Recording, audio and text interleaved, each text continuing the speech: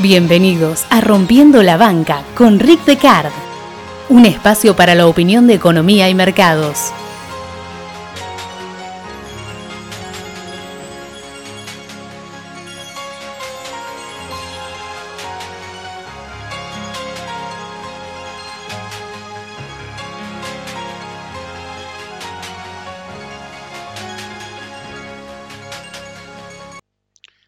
La mayor parte de las avivadas en el mercado, si no todas, sobre todo las avivadas institucionales por parte de algunos que se creen siempre más vivos que los demás, son tan viejas como el mercado mismo.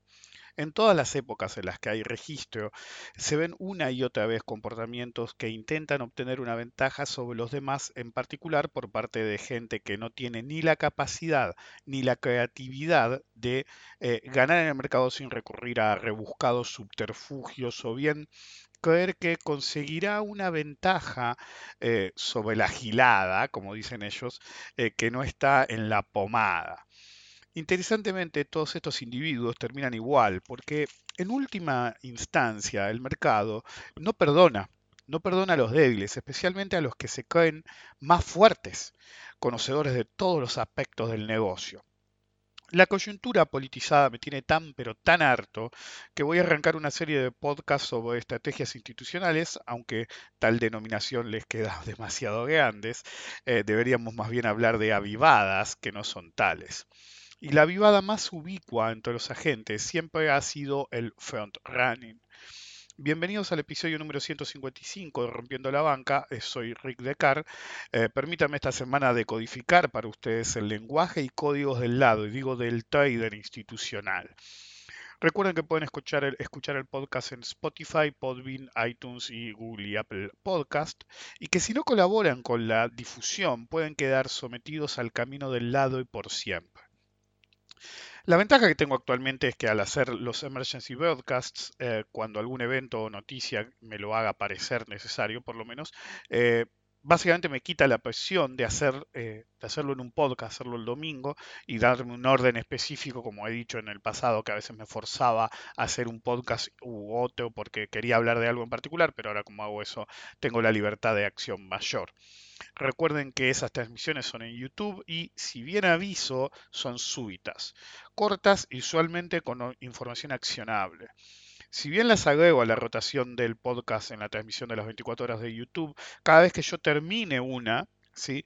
Arranca el ciclo de nuevo desde el podcast 1 y eso tarda unos 3 días en alcanzar el último broadcast. Y esto es si no hice otro, como pasó el otro día. Recuerden suscribirse en el canal de YouTube y poner que les tire la alerta. No siempre tira la alerta, pero muchas veces lo hace, la mayoría.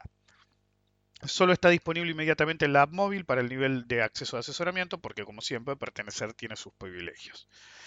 El front running es una técnica en particular institucional, aunque la puede hacer cualquiera, que consiste en que al recibir la orden del cliente, el broker lo tapa. ¿Sí? Digamos que un agente recibe una llamada de un cliente que le pide comprar opciones.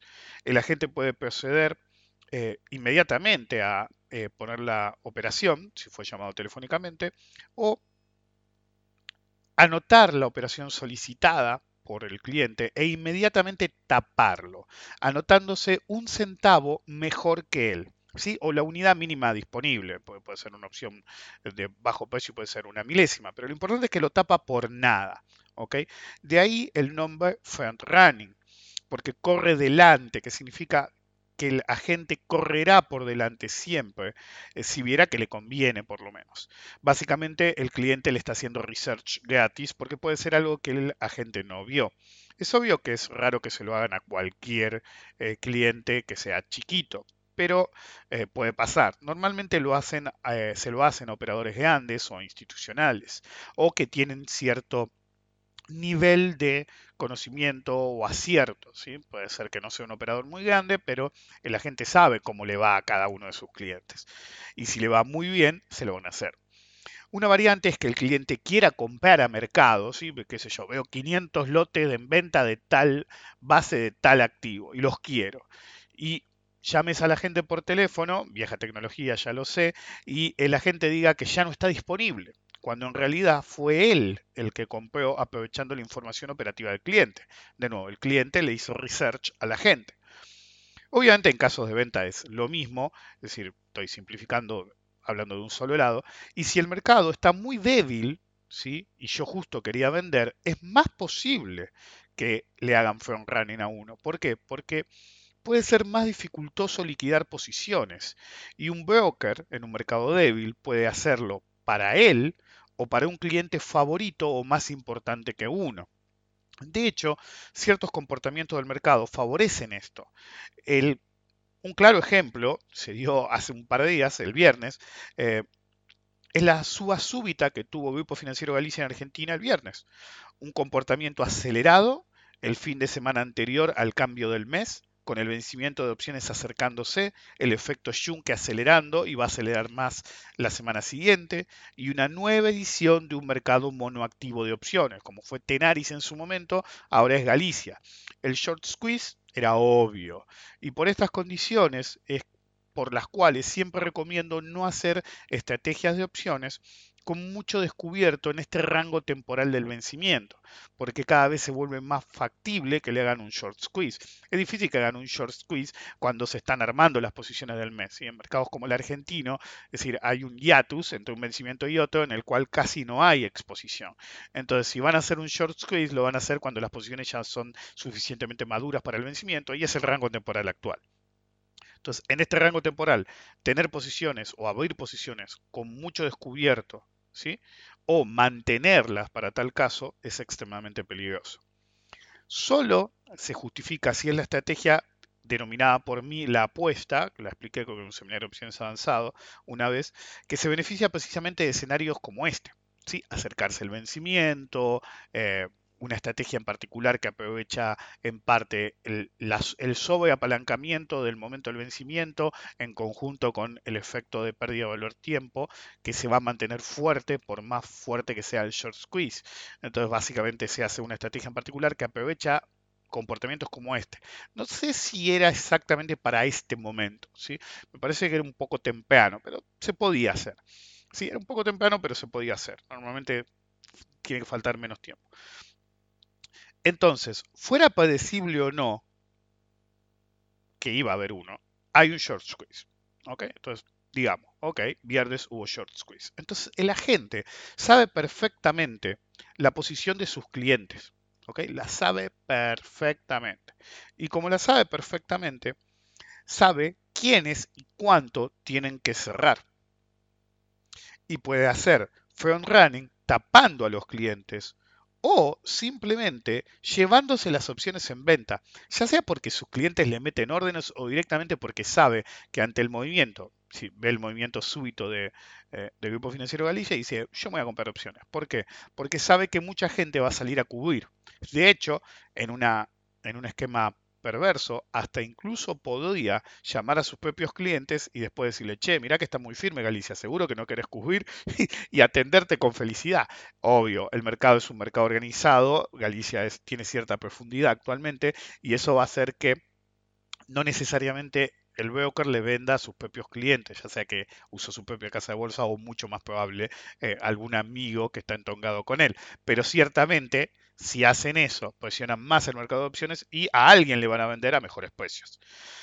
Entonces, si un agente sabe que sus clientes y el mercado en general necesita salir a comprar, puede hacer eso obteniendo una utilidad rápida y con un riesgo relativamente bajo, mientras no haya una reversión mayor.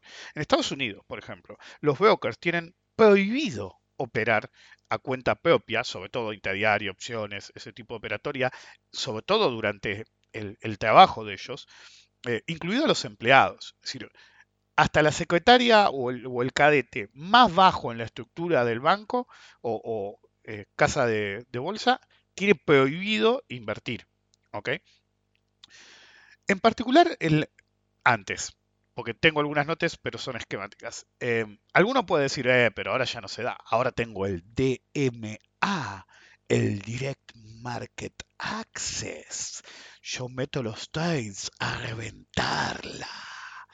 Pues bien, mi amigo, ahora es más fácil todavía porque simplemente se puede hacer un algoritmo que tape automáticamente al nabo de turno. Entonces, básicamente si corre todo el tiempo y reacciona a cierto tipo de comportamiento o se activa, porque hay algoritmos que se pueden hacer en términos... igual, hablar de Argentina, DMA y algoritmo es una aberración, ¿ok? Pero digamos que para usar el lenguaje que está de moda actualmente en Argentina con el DMA, usemos algoritmo. En realidad es un sistema automático que haga algo en particular, porque eso de algoritmo no tiene nada, reglas básicas, mal hechas, mal planteados, mal corridos. De hecho, se les cayó el DMA, estaban todas las puteadas, Bucket Shop. Pero eso es tema, creo que del siguiente podcast. Um, pero más allá de si es algo que corre todo el tiempo o solamente es activado ante un escenario como este, ves que sube Galicia, ¡pum! Usted hizo gap en el gráfico 60 minutos, ¡pum! Agarro, te activo el tapador de giles, llamémoslo al algoritmo. Entonces, el que diga, no, pero ahora no se llama, por teléfono no me pueden tapar. Sí, por ahí no te lo pueden hacer a vos concretamente, si no pueden identificar totalmente al cliente, pero lo que sí pueden hacer, ¿sí? Es directamente hacérselo al mercado como un todo y en una forma más económica y más fácil, sujeto a que programaron bien lo que querían. ¿Ok? Pero bueno, se puede hacer siempre. De hecho, en la era de la operatoria electrónica se puede hacer más fácil todavía. En particular, decía, en la época de las AFJP, pero aplica a cualquier fondo, eh, cuando querían comprar o vender pasaban dos cosas. Lo primero era que el institucional tenía el problema de que en un mercado chico iba a empujar el mercado con sus órdenes. Por esa razón, normalmente ponía órdenes de venta y compra enormes, ¿ok? Para que nadie supiera qué quería hacer. ¿Por qué ponían dos? Para que realmente el mercado quedara estancado a la espera de saber qué pomo están haciendo, ¿sí? En ambas puntas, alejados del precio, que no fuera operativo ninguno de los dos, y actuaba dentro de esas puntas, ¿sí? Se anotaba dos niveles o tres niveles encima o debajo, depende si es compra punta, qué punta es. Concretamente. Entonces, si era la de venta, tres niveles arriba, si era la de compra, tres niveles abajo, para asegurarse que no le operaban, porque ese era dinero de influencia que no querían que se le operara. Y en las puntas, te metí un orden tipo oculta iceberg, que les gustan a todos.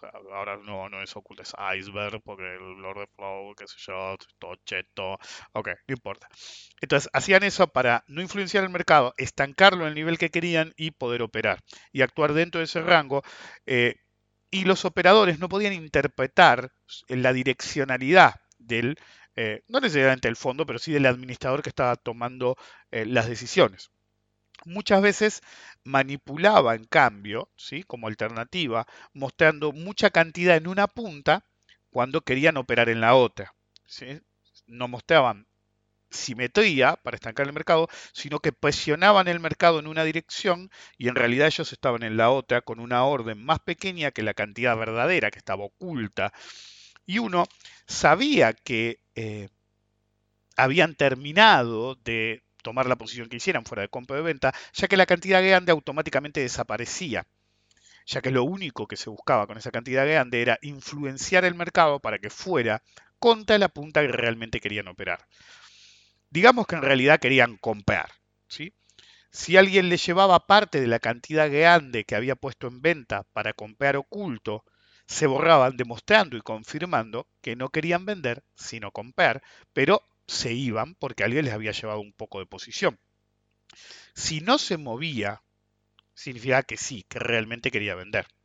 Ustedes preguntarán, ¿qué tiene que ver esto con el frontrunner? Yo dije que eran dos cosas. La segunda cosa que pasaba es que en realidad era la cosa cero, ¿sí? Que previo a que viéramos el institucional, pasaba que sus agentes, ¿sí? Sobre todo el que iba a meter la operación, que era un chichipío cualquiera, siempre ponía en evidencia al institucional, ya que un par de minutos antes eh, de una orden de este tipo, compraban o vendían opciones sabiendo que el mercado de opciones reaccionaría ante la presencia de una orden grande. Entonces, y no eran solo ellos. Primero compraban ellos y después llamaban a los amigotes de otros agentes de bolsa o otros en el mismo trading room.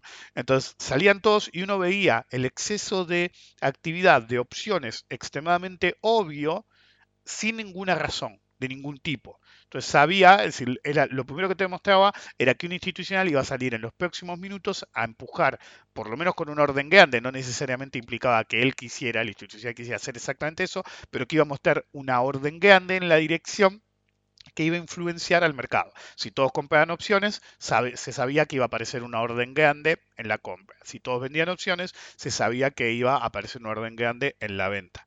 Esto, ¿sí?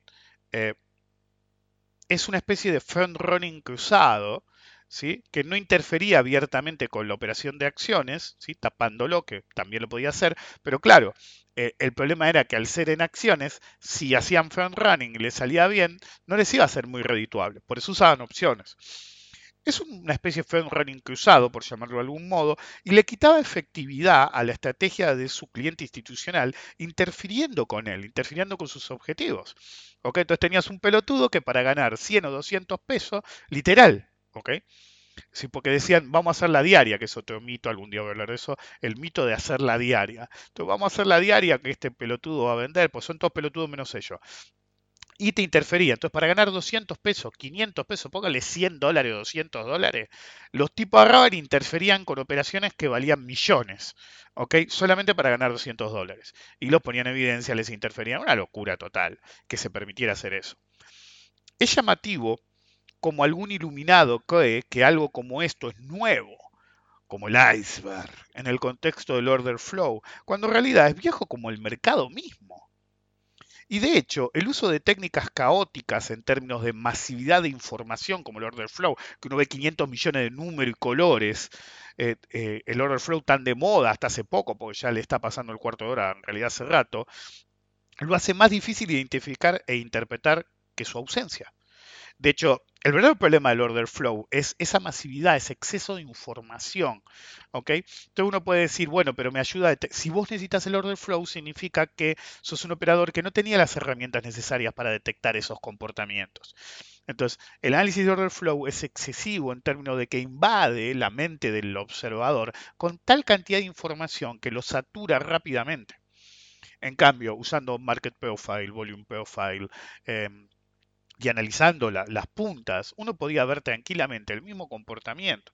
Sí, hay cierto uso visual que yo mismo hago del order flow, forma básica, vía colores nada más, o filtración de operaciones grandes, que es útil, pero cuando es una avalancha de colores y números, solamente genera caos que no tiene sentido y que solamente le va a encontrar el sentido el amateur que no estaba listo y no está listo tampoco con esa herramienta para interpretar ese tipo de información y reaccionar en consecuencia.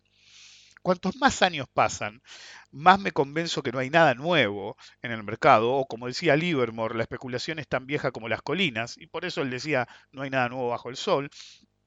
No van a descubrir la panacea, porque tipos más brillantes que todos ustedes, y yo mismo, cuando no había computadora ni nada, hacían las cuentas mentalmente y te operaban contra el mercado todo el puto día. Estamos hablando desde que existen los mercados. Las tecnologías cambian, ciertamente, y los frontrunners wannabes se adaptan. Se adaptan a estos cambios. Y el nuevo sabor es el uso de las transmisiones en vivo, que tampoco es nuevo. Las transmisiones en vivo arrancaron aproximadamente el 2001-2002. ¿Sí?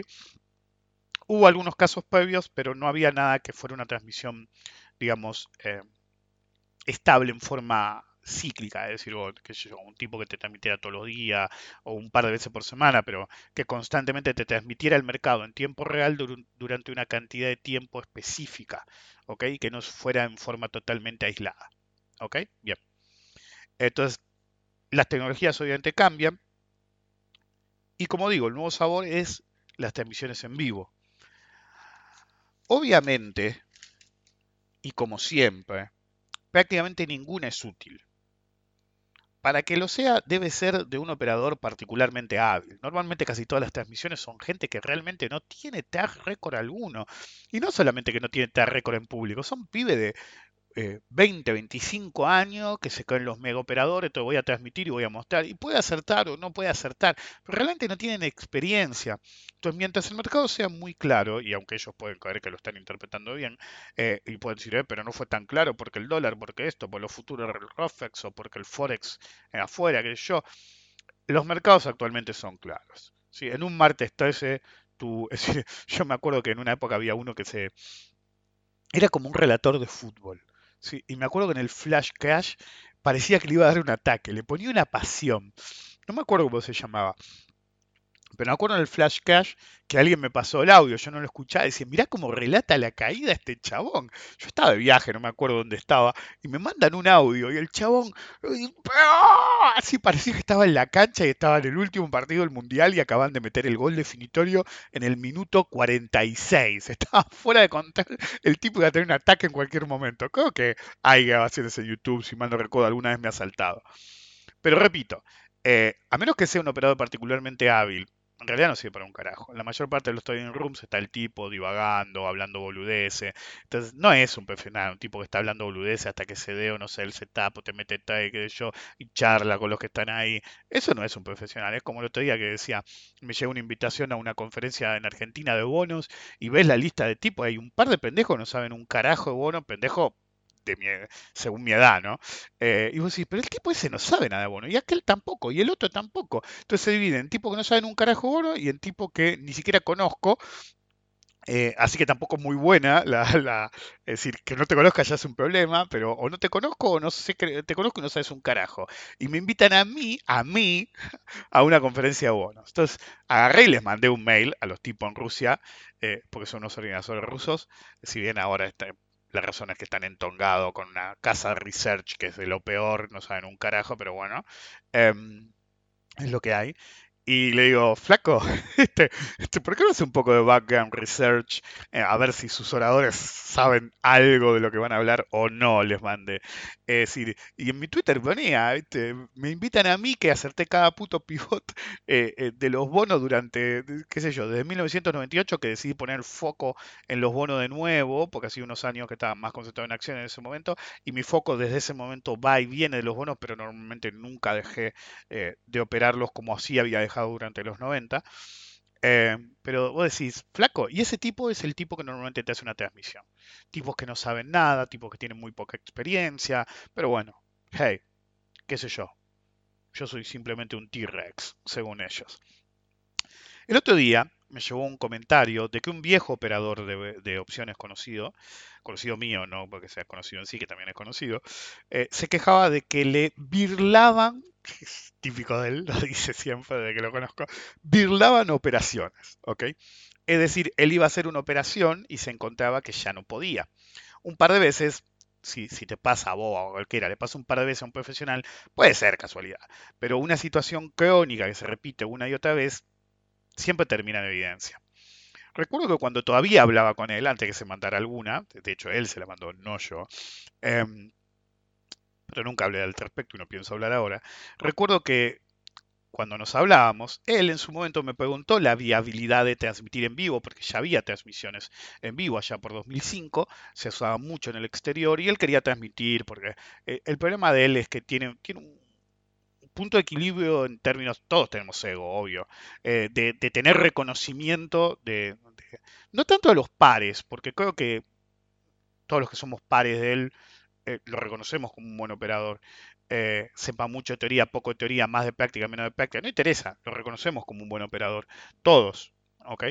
De mismo modo que me reconocen a mí como un buen operador todos. Te me pueden odiar o no. Bueno, con él pasa lo mismo. Lo pueden odiar o no, pero sigue siendo un buen operador. Tiene su método. Dentro de su método, no es un método para cualquiera. Tenga mucho cuidado con eso. Es un método muy particular de su modo de operar. Bueno, pero él quería transmitir porque quería un reconocimiento más allá de los pares, quería cierto grado de popularidad en el ambiente de foros en ese momento, etcétera. Y yo le dije que pasaría exactamente lo que le está pasando ahora. Algunos de los que lo sigan, que fueran más avispados que otros, se convertirían en sus frontrunners en detrimento de sus propias operaciones. Les jugaría en contra mostrar eso. Porque él es particularmente vulnerable en ese tipo de transmisión, dada su tendencia a rumiar su análisis. ¿Sí? No elijo la palabra rumiar como un insulto, ¿ok? Me refiero a que hace un, rumía sus análisis un rato largo, ¿ok? Entonces, antes de convencerse de meter el tag, empieza, me parece, mirá, me parece, me acuerdo, esto puede ser sacado de cualquier conversación que tuvimos hace años ya, pero que tuvimos, mirá cómo están pagando esa base, y bueno, a ver, y mira su Excel, y yo tengo esta, me parece que están pagando, porque si están pagando eso, y mira, el radio de esa contra esa está en tal, y mira, hoy a la mañana estaba tal, o ayer estaba en cual, y sí, yo tengo mucho descubierto ahí, me parece que la voy a comprar. Entonces, esa cadena, es decir, no es. que yo diga que es una debilidad en su modo, pero es una debilidad si alguien te escucha hacerlo, sobre todo si son muchas personas y relativamente anónimas en YouTube, que se acostumbre a escucharte rumiar y sacar esas conclusiones y sabe que eventualmente vas a meter el trade. Lo sabe antes que vos, como yo lo sabía en su momento, y le decía, mete el trade ahora, porque si no va a estar 5 minutos rompiendo las pelotas y vas a meter el trade 5 veces peor porque tardaste 5 minutos en dar, mete el trade y deja romper las pelotas, le decía yo en vez de soplárselo. Pero claro, no hay mucha gente como yo. Entonces, dada esa evolución de su cadena de razonamiento para tomar la decisión, el problema es que te van a hacer front running.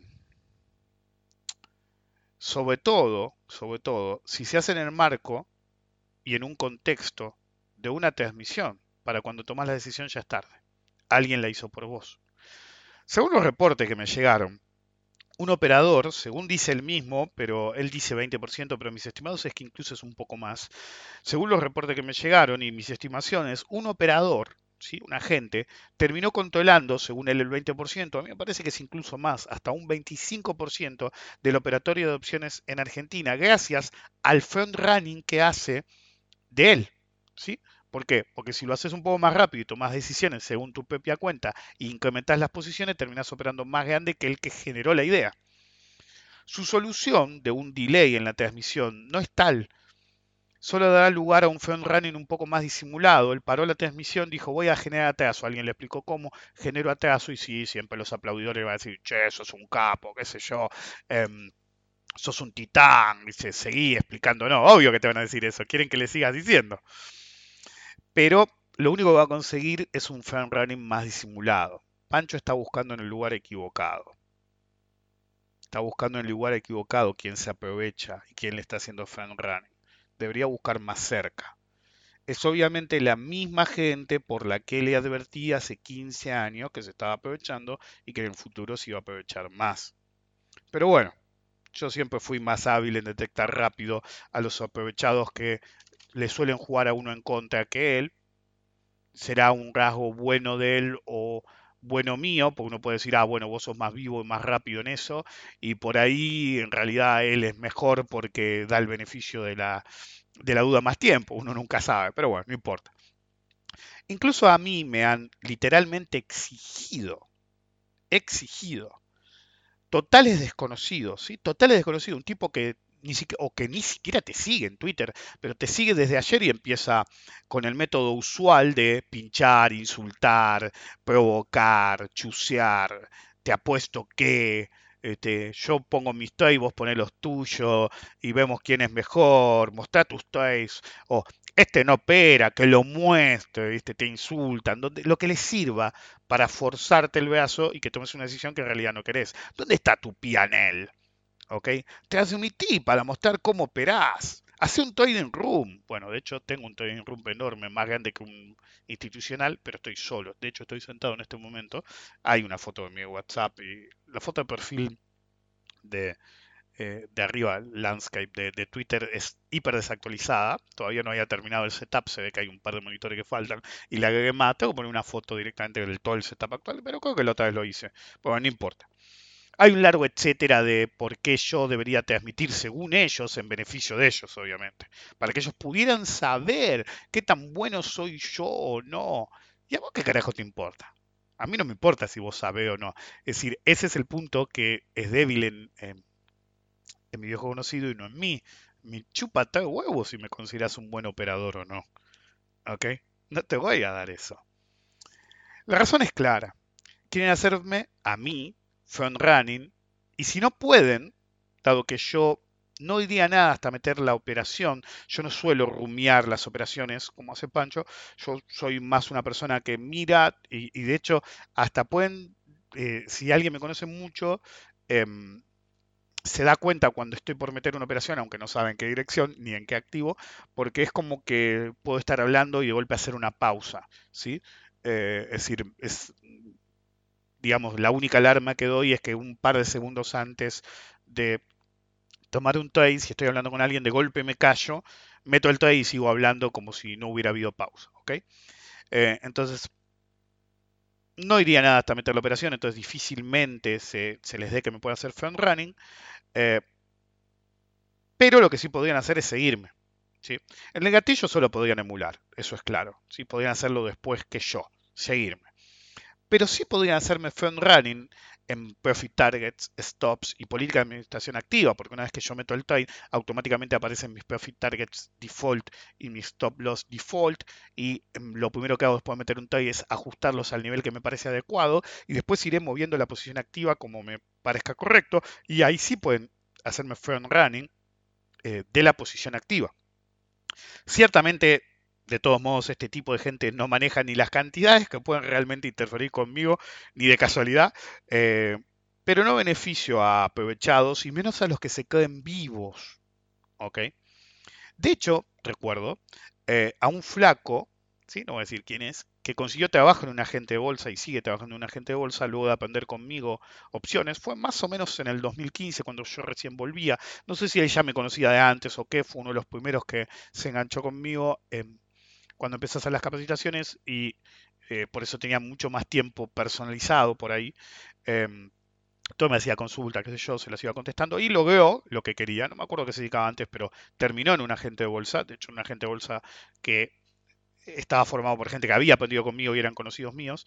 Y en 2015, más o menos un tiempito después, cuando ya estaba en el agente de bolsa, me empezó a insistir que transmitiera uno de mis monitores. ¿Ok?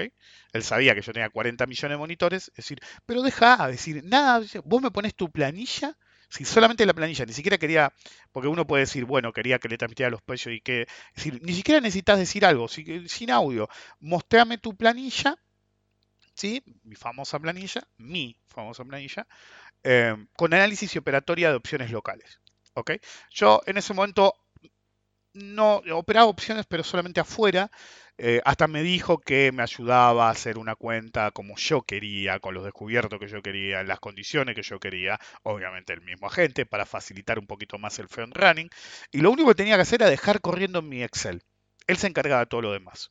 ¿Ok? Es decir, creo que no sugirió directamente hacerlo gratis, aunque sí lo sugirió en un momento, pero cuando se dio cuenta que no iba a pasar, onda, decime qué necesitamos para llegar a eso.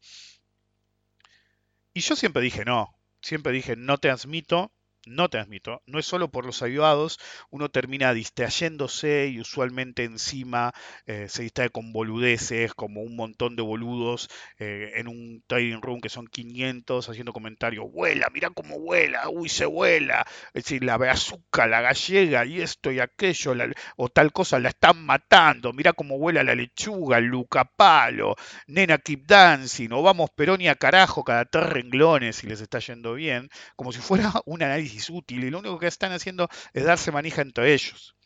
Pero lo quise poner en su lugar este en particular. ¿Por qué? Porque mm, empezó a hacer las capacitaciones conmigo precisamente porque quería llegar al lugar que llegó, y cuando llegó quería aprovecharse de mí, porque, no sé, yo no sé qué piensan algunos. ¿Realmente pensó que era una idea novedosa el front running, que yo no sabía lo que era el front running? Bueno, lo quise poner en su lugar, entonces tuve que hacer un estimado. Yo seguía sin querer hacer eso, pero le tenía que poner tan bajo para que se diera cuenta qué tan lejos estaba. Como me dijo que eran él y dos amigos, según él, que claramente sé quiénes eran dos amigos, porque son gente que aprendió conmigo y son dueños de una casa de bolsa, le dije, sale $250 por cabeza. $750 mínimo. Si venís vos solo, 750. Hasta vos y tus dos amigos, 750. Son más, 250 por cabeza. La respuesta, no, no sé, esperá. La verdad que no sé, es un poco caro. Esperá que consulte con los chicos, porque la verdad que está un poco pasado en nuestro presupuesto. Y empezó a dar vueltas así. Eso fue más o menos en el 2015, en el segundo semestre del 2015, así que todavía estoy esperando una respuesta. $750, un poco caro para algo así. High Rollers Indeed. Ni en pedo lo hacía, pero como dije, le quise demostrar su propio precio, el de él, y cómo hacía exigencias muy por encima de todo lo que podía en todo nivel. No porque fuera yo soy un iluminado y él es un pelotudo. No, porque quería hacer exactamente lo que describí en este podcast. Por eso puse el precio tan bajo, porque es bajísimo, ni en pedo lo hago ese precio. Es decir, me tenés que dar $100.000 por mes para que te haga algo así. Y ahí sí, me planto ahí, hasta te opero, te ayudo, lo que vos quieras. Es decir, no podés pagar eso y bueno, entonces no tenés el tamaño adecuado. ¿Por qué? Pues también tengo un lucro cesante mío del costo de oportunidad de ignorar tus boludeces y dedicarme a lo mío, porque ciertamente va a haber nena keep dance y mira cómo huele, etcétera. Por eso puse el precio tan bajo. Probablemente no se pierde ni una de las transmisiones de Pancho. Él mismo dijo el otro día, me dijeron, que por vencimiento un operador que sabe lo que hace, erupciones en Argentina, puede sacar de 10 a 15 mil dólares. ¿Ok? De hecho, no me extraña porque él lo viene diciendo hace, ¿qué? 30 años. Hace 30 años, si alguien le pregunta, le dice, vos podés ganar 10 o 15 mil dólares por vencimiento y por ahí, una vez por año, cada par de años, en algún momento se te da un vencimiento que si haces todo bien podés llegar a ganar más si todo estuvo a tu favor. ¿Ok? Ahora, paradójicamente, ¿sí? Es decir, nadie puede calcular mejor esos números que él por experiencia o yo. Paradójicamente, hace poco, ¿sí? Esto lo hizo un trader profesional, y lo digo yo también que soy un profesional de las opciones, eso es indiscutible en ambos casos. em, Veo que andan dando vuelta por internet un par de pelotudos, no hay otra forma de llamarlo, que no hablo de los nabos que están hace un tiempo y le hacen Fernández a Pancho, sino que veo un par de pelotudos que claramente, es decir, vos ves el timeline de Twitter y de golpe salen a hablar de opciones, es decir, y de golpe no es compré 10 lote a ver qué onda, no, no, de golpe tienen su propia planilla de la nada y dicen que ganan 3 millones de mango por mes. 3 millones de mango por mes. 3 millones de mango por mes. Es decir, ganás de 8 a 10 veces más que un tipo que está hace 40 años usando el sistema de él, porque no está usando mi sistema, seguro que están usando el de él. Si bien los que favorecen eso aprendieron de mí, no de él. Sí, Pancho tenía la particularidad de que le decía, les voy a enseñar a todos, y cada vez que caía uno, ¿sí? Invitado por él, le decía, ¿le explicás tal cosa? Entonces, en realidad aprendieron de mí, porque él sí, siempre va a estar ocupado, siempre no me jodá, qué sé yo. Ya tuvo la ficha de que viniste al pie. Es lo único que le interesa. Después, jodete. Este, Entonces, bueno, no importa, por ahí tiene algún nabo actual que lo usa del mismo modo que me usaba a mí en términos de hacerte cargo, pero eso no importa. Em, entonces, de golpe aparecen varios, 2 o 3 tipos que dicen que ganan 3 millones de mango por vencimiento, sin experiencia casi alguna. Y el profesional que está usando su propio método dice que con suerte puede ganar 400, 500 lucas, poner 600 con toda la furia. Y yo ya le había dicho a gente cercana que todos esos números que tiraban algunos eran pura falopa, un Excel cocinado que dice que ganas tanto. Tampoco deberían publicarlo, porque si te agarra la FIP te rompe el ojete, parece esa parte tampoco la entienden, pero bueno, son cosas que pasan. El mundo está lleno de nabos que se creen más vivos que los demás y siempre buscan aprovecharse de otros. Buscan hacerse publicidad para administrar, buscan hacerse publicidad para operar con mi método, te enseño mi método, opera con mi agente por la devolución de comisiones, lo que se les ocurra. El front running es solo una faceta, solo una, tampoco es la peor. Nos vemos la próxima.